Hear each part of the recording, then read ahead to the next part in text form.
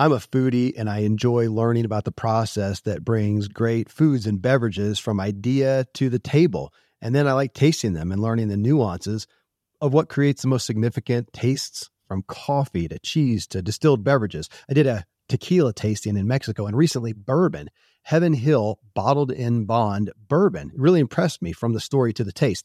I grew up in Kentucky where horse racing and bourbon are famous, and I got introduced to Heaven Hill Bottled in Bond bourbon. It's produced by Heaven Hill Distillery, which has been and still remains family-owned since 1935. And I'm impressed with the bourbon's ultra-rich, smooth taste. And right on the bottle, it states that this bourbon is 7 years old, which is actually 3 times longer than what's required to be certified as Bottled in Bond. I feel with beverages, the longer the prep, the better the taste. Being a Bottled in Bond product means it must pass a list of 7 requirements that set the standard for this quality bourbon. So look for it at your local store. Heaven Hill reminds you to think wisely and drink wisely. Mom deserves the best, and there's no better place to shop for Mother's Day than Whole Foods Market. They're your destination for unbeatable savings, from premium gifts to show-stopping flowers and irresistible desserts. Start by saving 33% with Prime on all body care and candles. Then get a 15-stem bunch of tulips for just $9.99 each with Prime. Round out Mom's menu with festive rosé, irresistible berry chantilly cake, and more special treats. Come celebrate Mother's Day at Whole Foods Market. The Self-Helpful Podcast is brought to you by Ziglar, your premier source for equipping life and leadership coaches. Visit Ziglar.com and let them inspire your true coaching performance.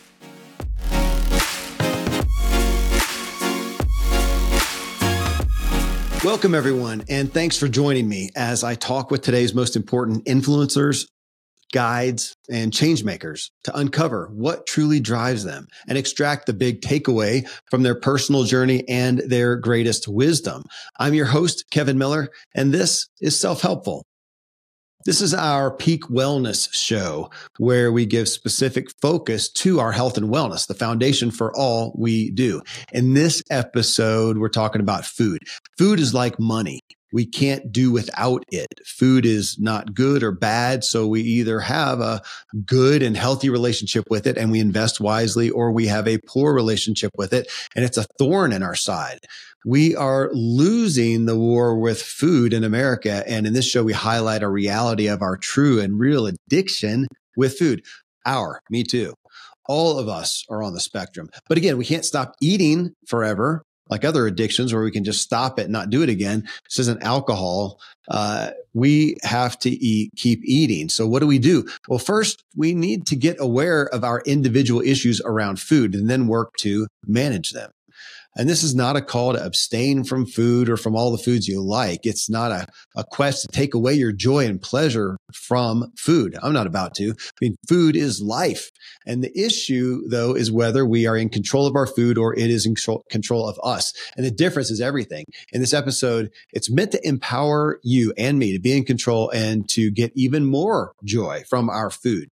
What we're realizing is to have health and wellness and physical and mental capacity, to have everything we desire, we must start by establishing a healthy relationship with our food. My co-host today is, of course, Randy James, medical doctor and functional medicine expert and founder of TrueLifeMedicine.com. Here we go.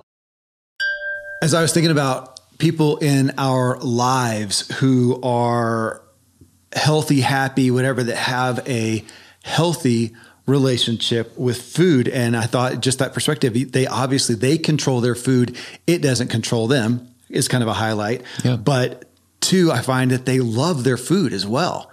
And I even wondered about that it feels like they get more joy than the person over here who's just savagely pounding whatever, tastes good in. It's not even, we know that. I mean, the more you do, it's like, forgive me, but sex every day, twice a day. There's not really anybody, it kind of like, no, I need a break.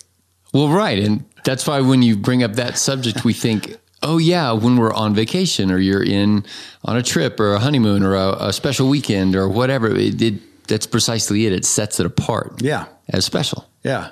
You've got a different relationship with it. And we're at a point though, where we treat every meal where You know, like sex. Like, so yeah, just pounding it. And it made me think of our office mates here, Allison and Stefan Roy. And I thought I'd give them a call out. They've got a YouTube channel called Catch. It's Catch period in period dinner.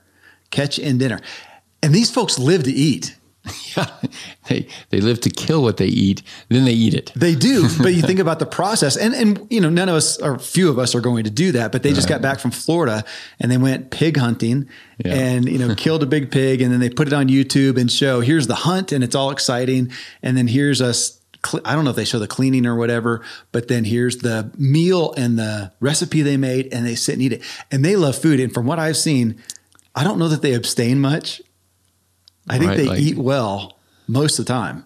Well, we've had a meal with them, and it was sacred. Pretty good. Yeah, and it was sacred. So to think about that, you know, here we all want health and wellness, and I see that most people that we see that vitality from, they have a really good relationship with their food. Yeah. And I thought that's what I want. And and just as we were chatting about years ago, and you and I were talking about wine, and you said, gosh, we really enjoy it, but do we need to caution ourselves on, is it controlling us or do we control?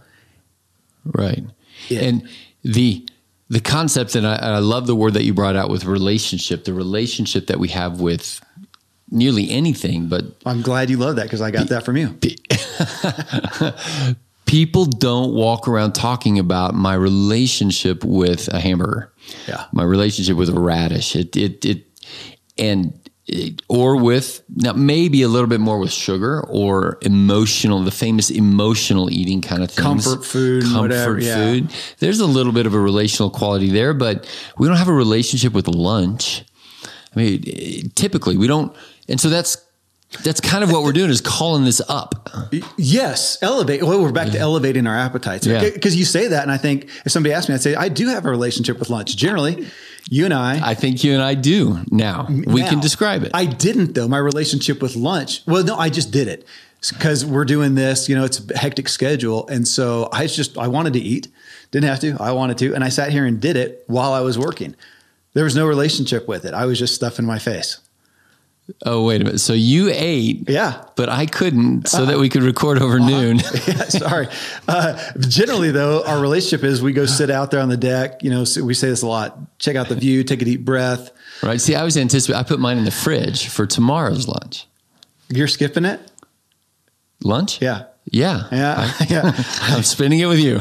I have spent 3 weeks in Florida imbibing with food. I'm going to have to come off your high. Oh my gosh, my appetite is at an all-time high. So, but if we look at this and look at, you know, when we say the word food addiction, I think the first thing you think of is, like an eating disorder.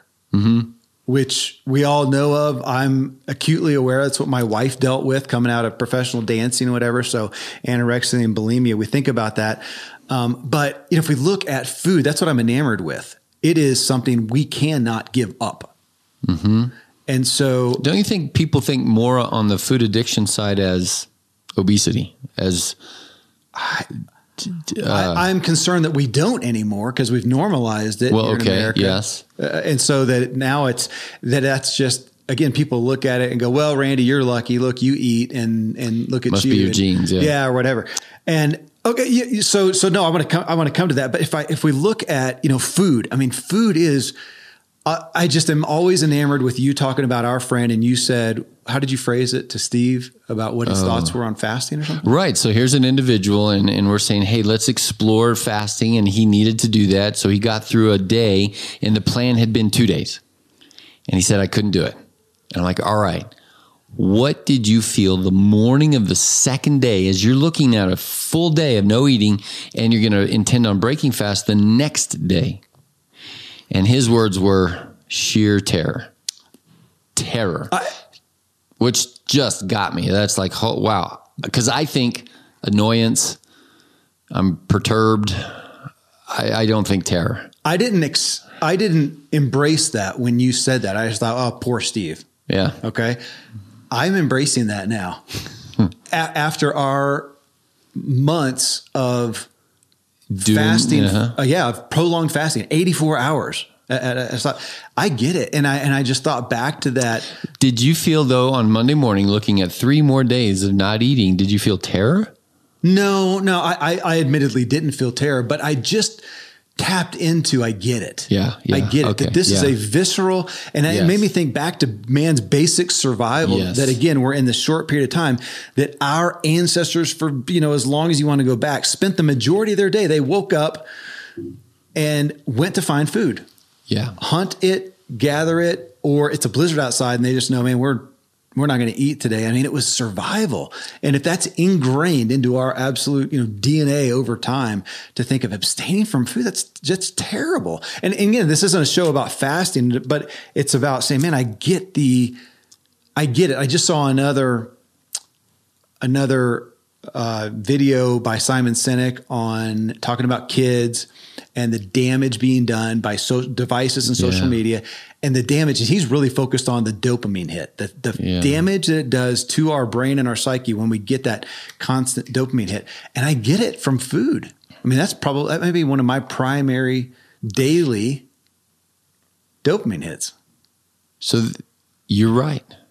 And that just hits me right now, because over the weekend I had this thought that, because yesterday was a weird day, there was a soccer game away, so Marcy went away to the soccer game with my son, and we were having dinner alone, or with the other 2 little ones.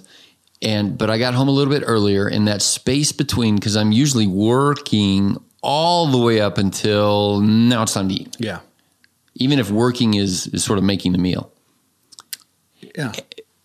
But on a weekend, I can't hardly walk through the kitchen without just thinking of food. And that the addictiveness of it, and I'm mad at that. It's there. And I mean, if you look and that I am looking forward to that. But we don't think about it that way. I'm not saying, I'd like a dopamine hit. Let me just go grab something. Yeah. You're right. That our relationship is with. But it's being aware of, are you, even right now, you're going to say, okay, I'm going to skip lunch. You are looking forward to dinner. Yeah. In a different way than if I had eaten. Sure. Yeah. I am. And so it's that we know that we get like half the, so much of the dopamine hit is just looking forward to something. Yes. Maybe sometimes it's arguable. In James Clear's Atomic Habits, he talks about there's really more pleasure leading up to the event than even Christmas, the event. right? Like yeah.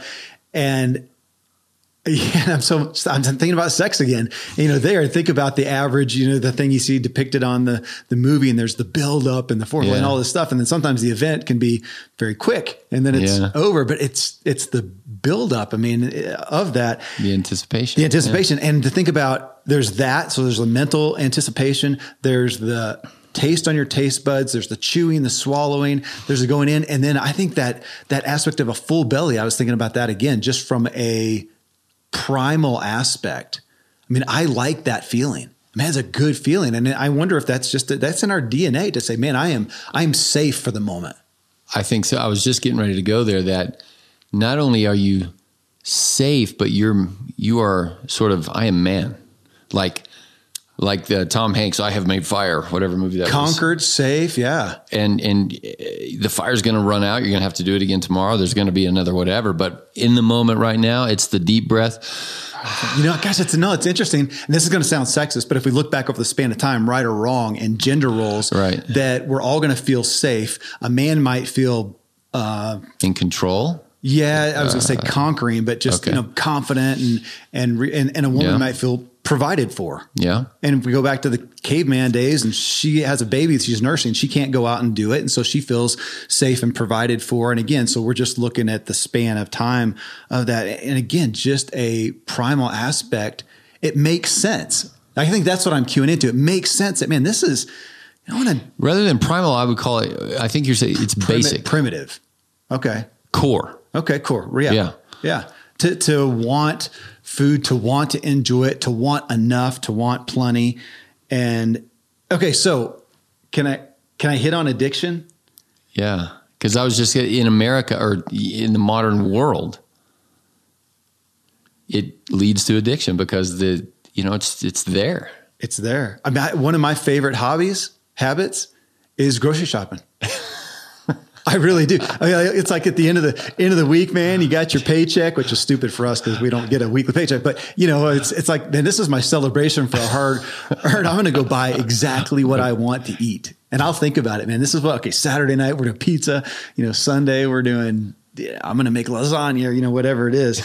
And taking, again, all these good things and joys, but when do they come over into an addiction? Because when we look at the stats that I know we're always talking about, that doesn't make any of us happy to address, that we are the statistics of ill health in America, worldwide, but especially in America, are horrific. Right. It's horrific. Climbing. It's bad. We're obese. We can't. I just got back from Florida, and God love everybody in Florida, but I am not used to seeing so many obese people. Maybe it was just a specific area I was in, but it was just evident. It was evident. So top addictions, real quick. This is the 10 most common addictions in the U.S. from the Addiction Center. Tobacco.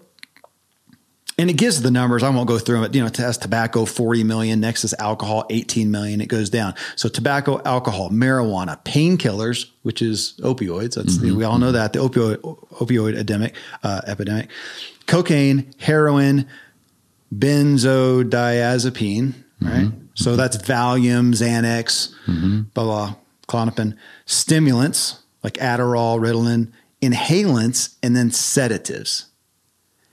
And if we look at those, and this would be the studies to say, well, how are the deaths related to those? And then what are the deaths related to obesity and the chronic illnesses from those, like heart disease, like diabetes, whatever. And I would say food is far more detrimental. And yet, if we looked at this and say you had a buddy who was a cocaine addict or a kid or whatever, you wouldn't come along and go, probably be good if you could, just get a little control, just lessen it a little bit, maybe just curb your appetite a little bit, try to keep the white stuff off your nose. It looks bad to people, whatever. I know it's laughable. And yet we're over here with people who are being incapacitated by food and we don't say anything and we don't look at it as an addiction. So you ready? Here's the 8 common symptoms of food addiction. This is from Healthline. 1, getting cravings despite feeling full. I've had that. Eating much more than intended. Yep. Strike 2 for me. 3, eating until feeling excessively stuffed. Yep. Feeling guilty afterward, but doing it again soon. Thanksgiving is what it used to be. Now it's, are these people living with me? Every weekend. I know. 5, making up excuses. And I thought about that, making up excuses. And I'm not here to offend people, but even I feel like we've gotten that thing of, we ate 4 hours ago. Oh man, I think I got some blood sugar stuff happening. I need to eat. I need need some M&Ms or something. I need a pick me up. I need to get fast food because I don't have enough time. Yeah. I won't go there. Okay. 6, repeated failures at setting rules. Limiting. I mean, that's all of us. We laugh at that.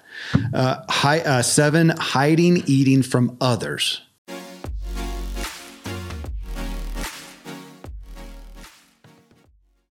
Most of today, you will be indoors, likely your home or your office. I am as well. Even with my treks out into the woods, I spend a lot of time inside. And we're going to take about 20,000 breaths. According to the EPA, the indoor air is 2 to 5 times more polluted than the outdoor air, sometimes up to 100 times more polluted. At my studio, we have heat being forced through old ducts. I walk on carpet full of years of junk. No idea what's floating in the air that I'm taking constant gulps of. The solution is an air purifier, and Air Doctor is just the best. Air Doctor filters out 99.99% of dangerous contaminants and allergens such as pollen, pet dander, dust mites, mold, bacteria, viruses. They do it so your lungs don't have to. Air Doctor comes with a 30-day money-back guarantee, so if you don't love it, just send it back for a refund minus shipping. Go to airdoctorpro.com and use promo code Kevin, and depending on the model, you'll receive up to 39% off or up to $300 off. Exclusive to podcast customers, you will also receive a free 3-year warranty on any unit, which is an additional $84 value. So to get this special offer, go to airdoctorpro.com. Use promo code Kevin. airdoctorpro.com, promo code Kevin. Thankfully, the days of building a business website, then having this massive endeavor to integrate an online store are gone. Today, Shopify has fixed all that. I had one business where we actually built the entire website on Shopify's platform. So whether you're just starting out or you're selling $1 million of product already, Shopify is just the industry leader. It works the same for physical products or online and digital, and Shopify is just hands down the best out there. Most importantly, Shopify helps you turn browsers into buyers with the internet's best converting checkout. It's 36% better on average compared to other leading commerce platforms. Getting people to buy is not that hard, at least to the buying point, but getting them to actually give their payment info is, and Shopify is king in that department. They also have top tier customer service, which I think is critical. You can sign up for a $1 per month trial period at shopify.com/Kevin. That's all lowercase. Go to shopify.com/Kevin to grow your business no matter what stage you're in. Shopify.com/Kevin. Hey, it's Ryan Reynolds, and I'm here with Keith, co-star of my upcoming film, If, only in theaters May 17th. Do you want to tell people the big news? All right, I'll do it. Sign up now and you'll get unlimited for $15 a month and 6 months of Paramount Plus Essential Plan on us. MintMobile.com/switch. Upfront payment of $45 equivalent to $15 per month. Unlimited over 40 gigabytes per month. Face lower speeds. Videos at 480p. Active Mint customers by 531.24 get 6 months of Paramount Plus Essential Plan. Auto renews after 6 months. Offer ends May 31st, 2024. Separate Paramount Plus registration required. Terms and conditions apply if rated PG.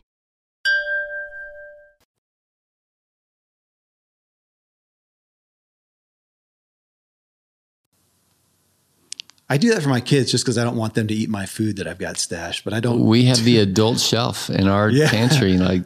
It's a rule. And that's where my chocolate is. Yeah, I do too. It is literally the top shelf. Yeah. I have to stand and reach high to get it. 8, unable to quit despite physical problems.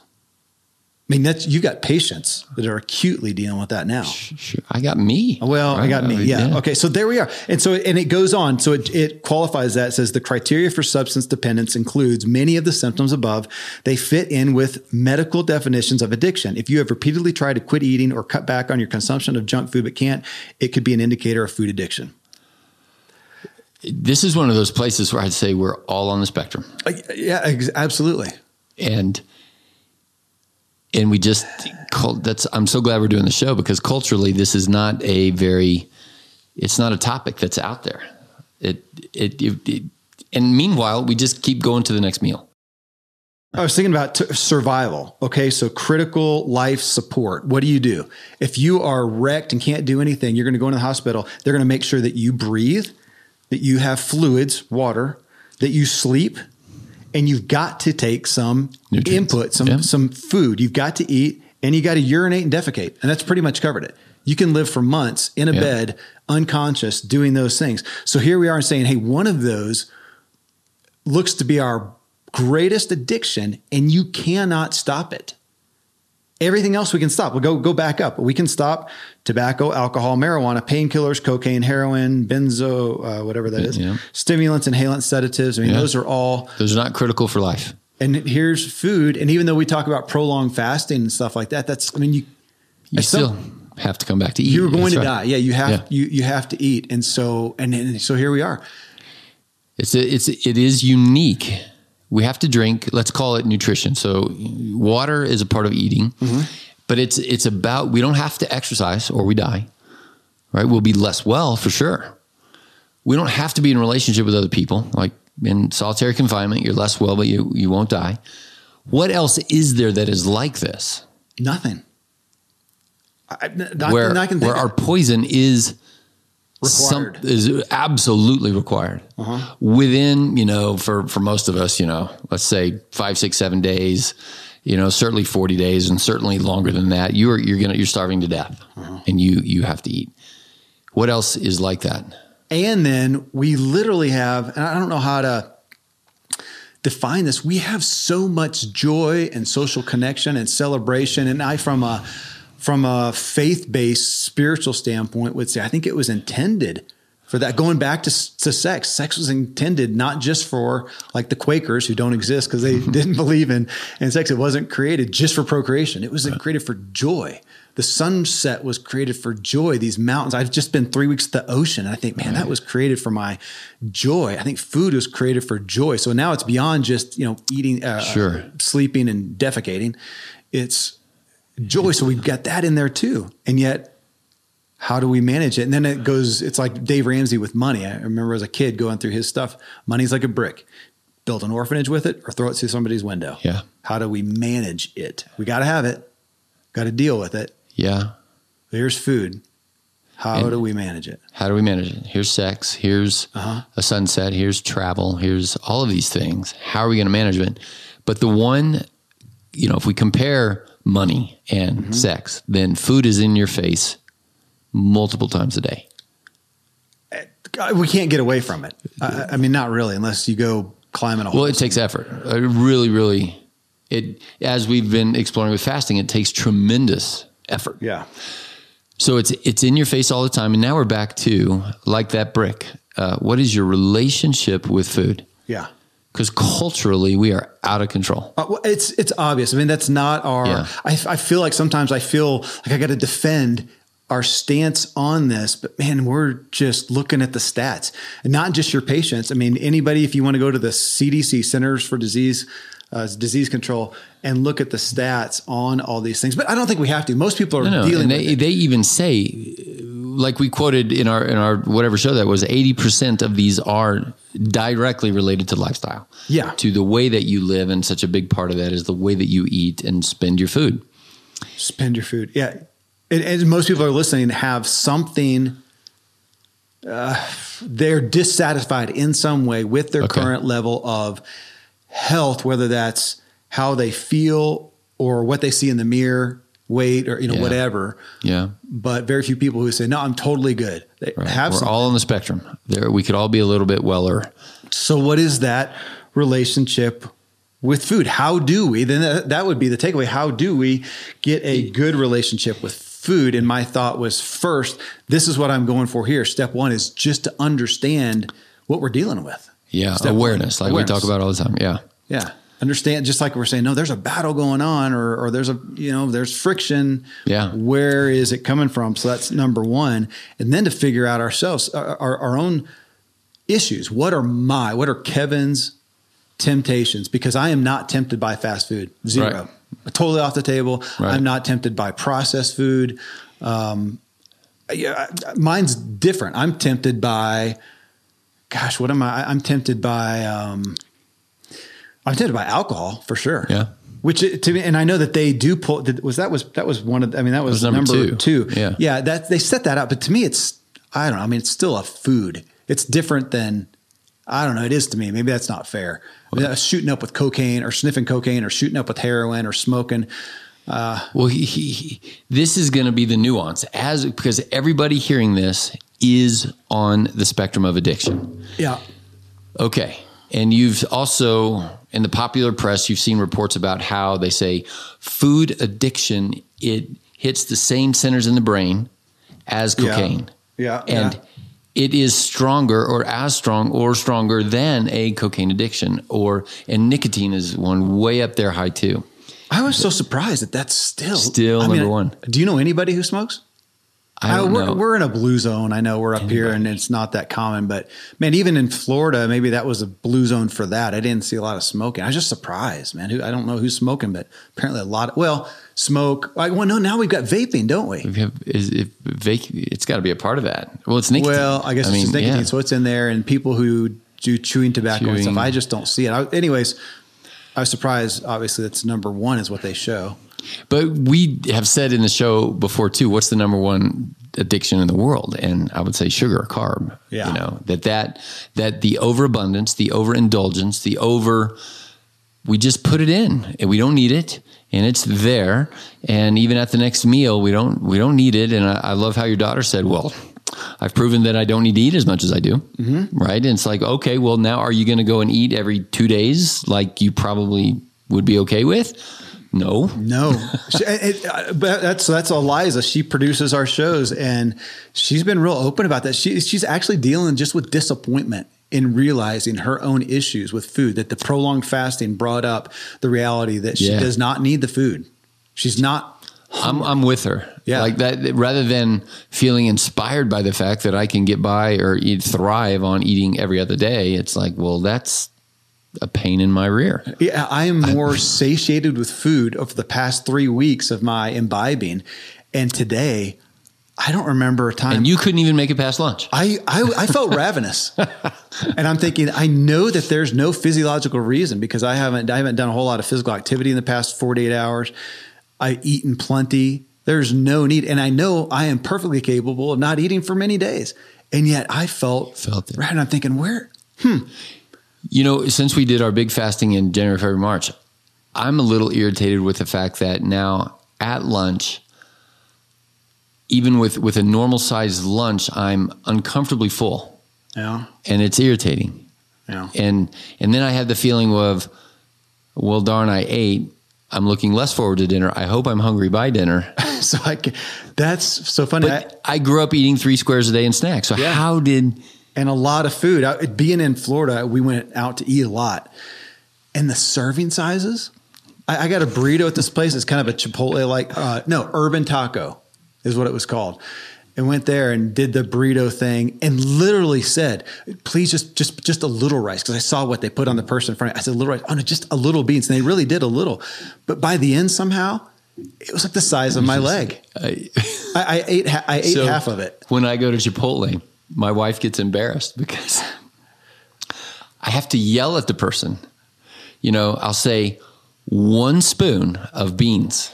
Yeah. And they'll do that heap and honking, and I'll be like, and Marcy's just like, oh, stop. And the lady's like, what? And because it'll be just 1 spoon of beans, 1 spoon of rice, and 1 of chicken, which are the biggest part of what, a little bit of vegetables. And I'm like, no. 3 or 4 of those spoons, please. Yeah. The flip-flop of that is the world that we live in. The world that we live in, which back to my 3 weeks in Florida, the primary, and I was doing really good seafood and like that. Vegetables are an additive thing. Most plates did not contain vegetables. And then you've got, Mark Hyman over here, and he's showcasing your plate should be 3/4 vegetables. And we don't even, honestly, down there, what I saw, the norm of what I received, unless I specifically asked for vegetables, the norm of the average plate at a nice restaurant, and what I saw around me was not even 1/4, often 0. And if you did, it was a little thing of coleslaw, a little salad. It's kind of like what do we do? Parsley. It's a what do they call it? A garnish. Garnish. It's a garnish, right? There it is. It's a garnish. And yeah, the sizes. Well, on that, with just so everybody knows. So I've lived a life in marketing and sales. It was 30 years ago at a marketing seminar. It was actually around not even book publishing, but back with just content publishing, which we didn't have computers and stuff that day. That's back when it was paper. And they talked about, hey, put your stuff in a 3-ring binder. Don't be skimpy with the pages, because thump factor matters. Boom.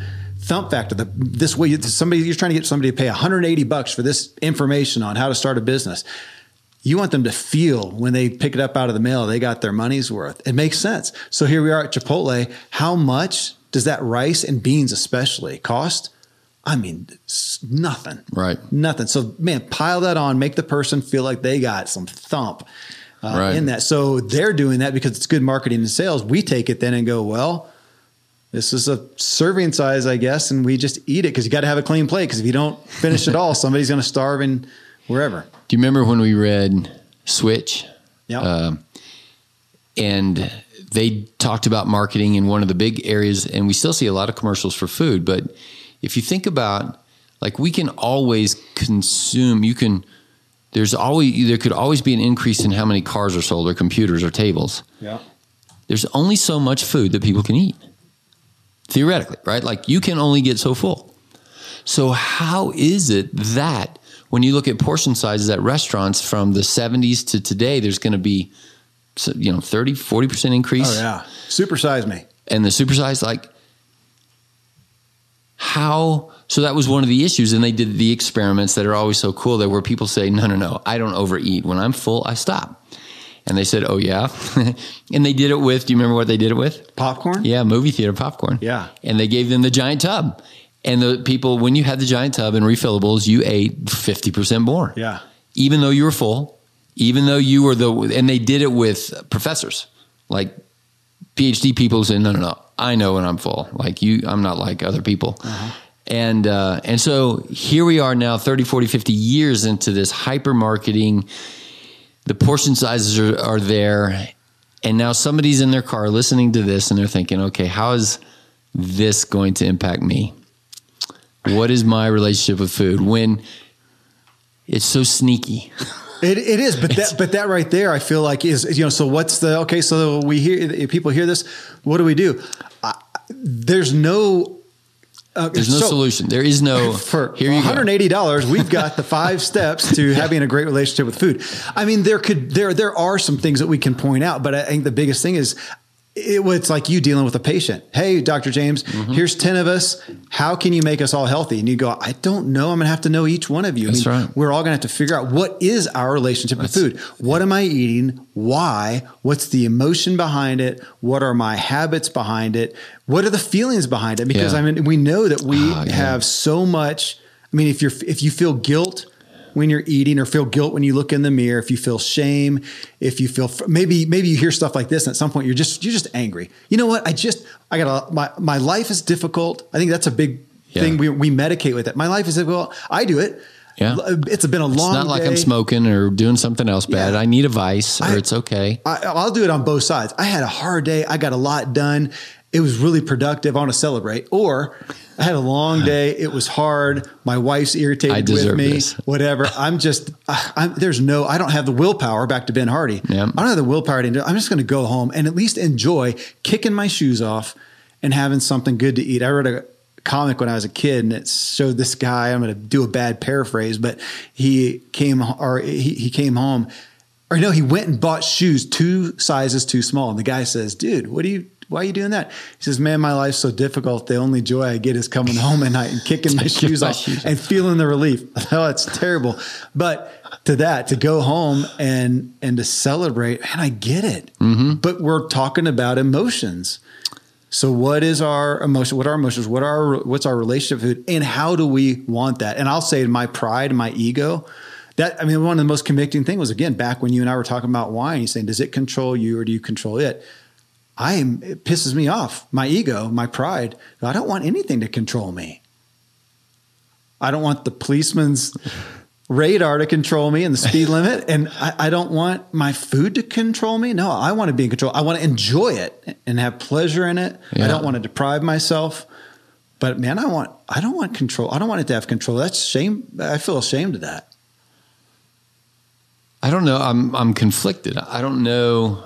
I think we're all on the spectrum of all of these feelings. Like, I have known that feeling. I will be in control of this. And if I'm not, there is some shame and about, I didn't need that third dessert, whatever it is. I am full. Like when you mentioned the addiction things, I'm frustrated at the fact that I can't eat when I am full.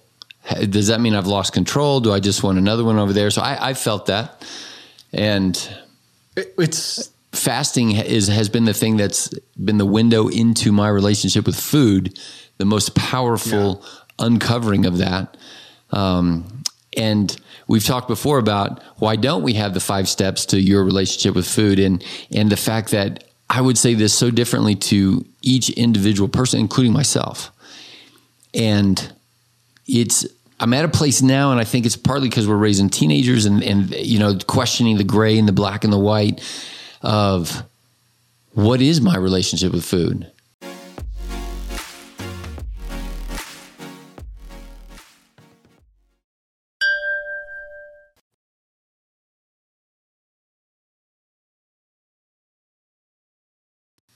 And on one hand, I get down on it, like because of whatever reasons. But on the other hand, I don't crave fast food either. That's not a thing I'm going to have to break or whatever. And somebody else out there is thinking that.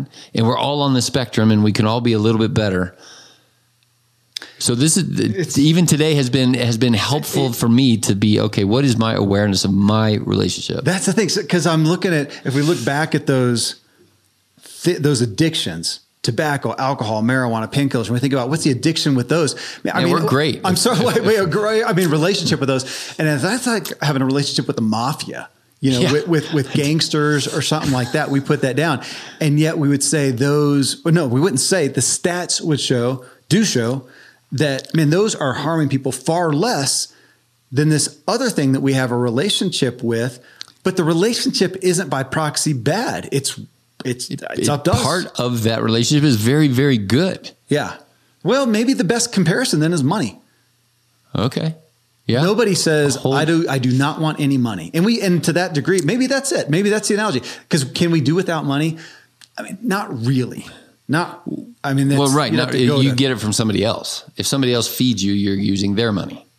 Yeah, so you cannot do without money. If you went or exchange in value of some way. Pretty much. Even back I read Little House on the Prairie recently with, some of the kids, and they're pretty self-sufficient, but every month Pa would go into town because there were still things that they didn't have sugar. They weren't growing sugar cane, nails. Exactly. Yeah. Nails, cloth, because to have a loom cotton, and do that was different. So they had these things that they couldn't. So money, bartering whatever your resources or something, we have to deal with, and we know that relationship. You have a good or bad. Maybe that's the best comparison. You have relationship money. Is it good or bad? Are you scarcity or abundance mindset? Are you generous? Are you a hoarder? This jives in with our friend Patrick. And I don't know if you and he had those conversations, but he and I have had this conversation. He's a financial planner guy. And the dovetail of the way he talks about financial wealth, and he calls it wealth, WELLTH, like wealth management down that path, because your finances is a part of your physical well-being too. Right. And so your relationship, and that's his main question is, is money really part of your joy and satisfaction and all of that? And if so, well, then that's probably a problem. And you'll never have enough. And there's always so I agree with your analogy there, and your relationship with, how do you budget? How do you spend? Well, I thought you were going to say stewardship. Body stewardship, money stewardship. Yes. Money. So here we're talking about health stewardship. Health stewardship. But even our stewardship of food. Yeah. Which comes to some of those, the how-tos, I do recommend, I talk about it constantly, Ben Hardy, his book, Willpower Doesn't Work, because part of my stewardship is not buying the more harmful foods that are to be at home at the end of the day when I'm celebrating, lamenting, whatever, and I'm ready to medicate. And you know what? I'm not going to eat a bag of Cheetos tonight. And the only saving grace is because my stewardship earlier in the day kept me from buying them. Yeah. So the only thing I have left is some dark chocolate chips, and I found a rice cake. It's better, right, than a more harmful, substance or whatever. But we're talking about stewardship, which we don't use the word stewardship much outside of church. Right. It's a churchy word, and if you Google stewardship of the body, you find nothing. I've done that multiple times. Maybe something's new out there. I was about to say it's to be a book title, but who wants to buy that book? I know it feels stewards. Yeah, it doesn't inspire me. It's just it feels like accounting. It is. Well, and for candor, I was going to lead this show with a title of our addictions to food, but it's a negative, and who wants to? That's not exciting. I do want a healthy. Do I want a healthy? Who does not want a healthy relationship with food? That's right. Well. Everybody. So again, if we look at that at money, would we like a healthy relationship with money? Be at peace with it? Yeah. Yeah. That was Dave Ramsey, financial peace. That's what he started with. And then now, would we want a healthy relationship with food? What does that look like? And I think our start is just understanding what is your current relationship with food. I think we could do justice to having not 5, keys to success, but some ways to filter that. I can't say that I've thought about how would I define my own relationship with food? And my first thoughts are there's some places where I feel very good about my stewardship, about my relationship. And where do I struggle? Yeah, it would be the start, I think. I do think that would be a start. And that's where we also lose many Americans, because we can't sit by ourselves in a room without a phone for 15 minutes. It says Blaise Pascal back in the 1700s or whenever it was. So I would challenge me to sit by myself for 5 minutes and just contemplate and spiritually dig around in there. What is my relationship with food? And I would challenge me and people out there, do that while you're fasting. Do that also while you're satiated after you've eaten. Okay, now what's my relationship? That's good, actually. Yeah. This is a good family table talk. Yeah. Is, why do we eat? Because it's going to come, to that fuel. Why do we eat? Oh, well, it's fuel. So yesterday, I thought I wrote notes on this down. Eat to live or live to eat. Yesterday, I got a picture I could show you, though most people are listening to audio. So I'm in the airport at Sarasota, Chicago, somewhere. And I'm getting ready to board the plane, and there's a little kiosk display thing, and it was Doritos, I think, some chips. And it said, fuel up before you board. Fuel up. But again, I get it. So I'm going to get in this tin can in the sky. I am a prisoner up there. Gosh, I don't want to be hungry. I know. And I'm flying Southwest. So man, it's pretty skimpy up there. They were on their limited thing. You got an option of 4 liquids, Cokes or, 3 varieties of sodas and water. That was it. 4 on this flight. And then whatever was in the bags that I said I didn't want, but some kind of chips or something like that. So I better fuel up because everybody boarding is probably going to be in dire straits if they go for 1 to 4 hours, which is going to be the average flight time. Probably the average is 2 if they go that long without food. While they're sitting down, not moving. Yeah. And probably haven't been doing much all day because like me, you drove to the airport, you planes, trains. You probably ate on the way to the airport. Right. I did. I had that burrito as big as my head before that. Ultimately that I ate half then 2 hours later, I ate the rest because you can't not eat it, and but fuel up with this absolute. As if you need fuel. Right. As if it is fuel. Exactly. So there's Michael Pollan on Food Rules.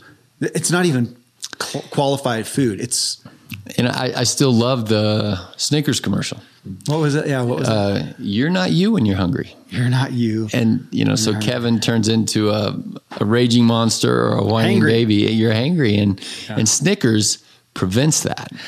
But, I want to come in. Again, we're talking about the relationship. And just because Randy James has the awareness, advocacy, and the ability to fast, you can still do that with an unhealthy relationship. You can use that as an eating disorder. Well, that's anorexia. Yeah, but so you can do that, and it's your addiction to trying to control. Still an unhealthy relationship. That's right. Because I feel like I can still, if my ultimate choice is I want to eat what I want to eat, which is not bad foods, but I want to eat lots of it, and I'm going to have dairy and fat and stuff with it, whatever. And so I would rather just go exercise for a couple hours a day. That was the classic athletic training. Is you do that, and then you don't feel guilt for it because you burned 5,000 calories, so we can eat what we want to. Right. That's still my propensity, and it's not a healthy one. I'm still justifying a reason to steward. It's a unhealthy stewardship, right? To earn, right? You earned your Frappuccino. Yeah, right. Totally. That I think it was heavy especially in the 80s and 90s, and carb loading and all of that. Mm-hmm. And you got to eat. Your grandma said. I struggle with my relationship with fasting because I'm mad at it. Yeah. And same with food. I get mad at food sometimes too, because I'm too full too fast. I want to enjoy this longer. Mm-hmm. And so here we are at 50. We still haven't even figured out how to eat, which is good because we're all on the spectrum of everything, and everybody can eat a little bit better. Well, and we're doing this. If you put yourself on the spectrum of a good relationship with food and eating well for your health, wouldn't you say that right now you're at the best you've ever been? Yeah. I am. Yeah. And yet I'm not. Yeah, but I've also never had a relationship with fasting. Well, and, I've never had some of these other things that, like Eliza said, like she at 20, whatever, is more likely to have a chance of being a better relationship with food over more decades of her life, which would translate into a wellness theoretically. So This is new for me. I think that the point of this show, the value of this show for all of us, and for me is the awareness of I am dealing with, I was going to say something dangerous. It's not. I am dealing with something that can be dangerous, just like money. Everybody gets that with money. Yeah. Watch out. Money, the brick. Yeah, the brick. A knife. A knife is the best tool to cut a steak, but it can kill you. And I think that we are ignorant to the power of food and the ability for it to take control of us. Very well said. The dangerous side of food is just not in our cultural awareness. Yeah. It really isn't. Even though we all know, yes, okay, obesity, but rather than doing something about it, it's normalized. Yeah. Like smoking didn't. Despite your example there, it is a good example of something that, like you said, we don't know anybody that smokes, but if you went back to the 70s, everybody knew somebody. Mm-hmm. And so now there's a lot less of that, but I don't see that happening with food. The awareness of food addiction, the awareness of I'm satiated too often. I was thinking about our kids. We've got boys who we're now saying, okay, well, and I've already gone through a handful of kids who are going, okay, you're about to be entrusted with a 1/2-ton vehicle. Do you know the damage this can do? Oh, so the vehicle's bad? No, it's a car. It's great. Love transportation. Yeah, it's awesome. It beats the heck out of a horse for me, at least. And it's great, but it's got some potential. Absolutely. And when I turned 16, I did not have a healthy relationship with my transportation, and I got into lots of trouble and caused lots of damage because of not managing that responsibility. So there's another word, responsibility. Food responsibility. That title will not sell. I don't like it. I just want to go enjoy my stinking food.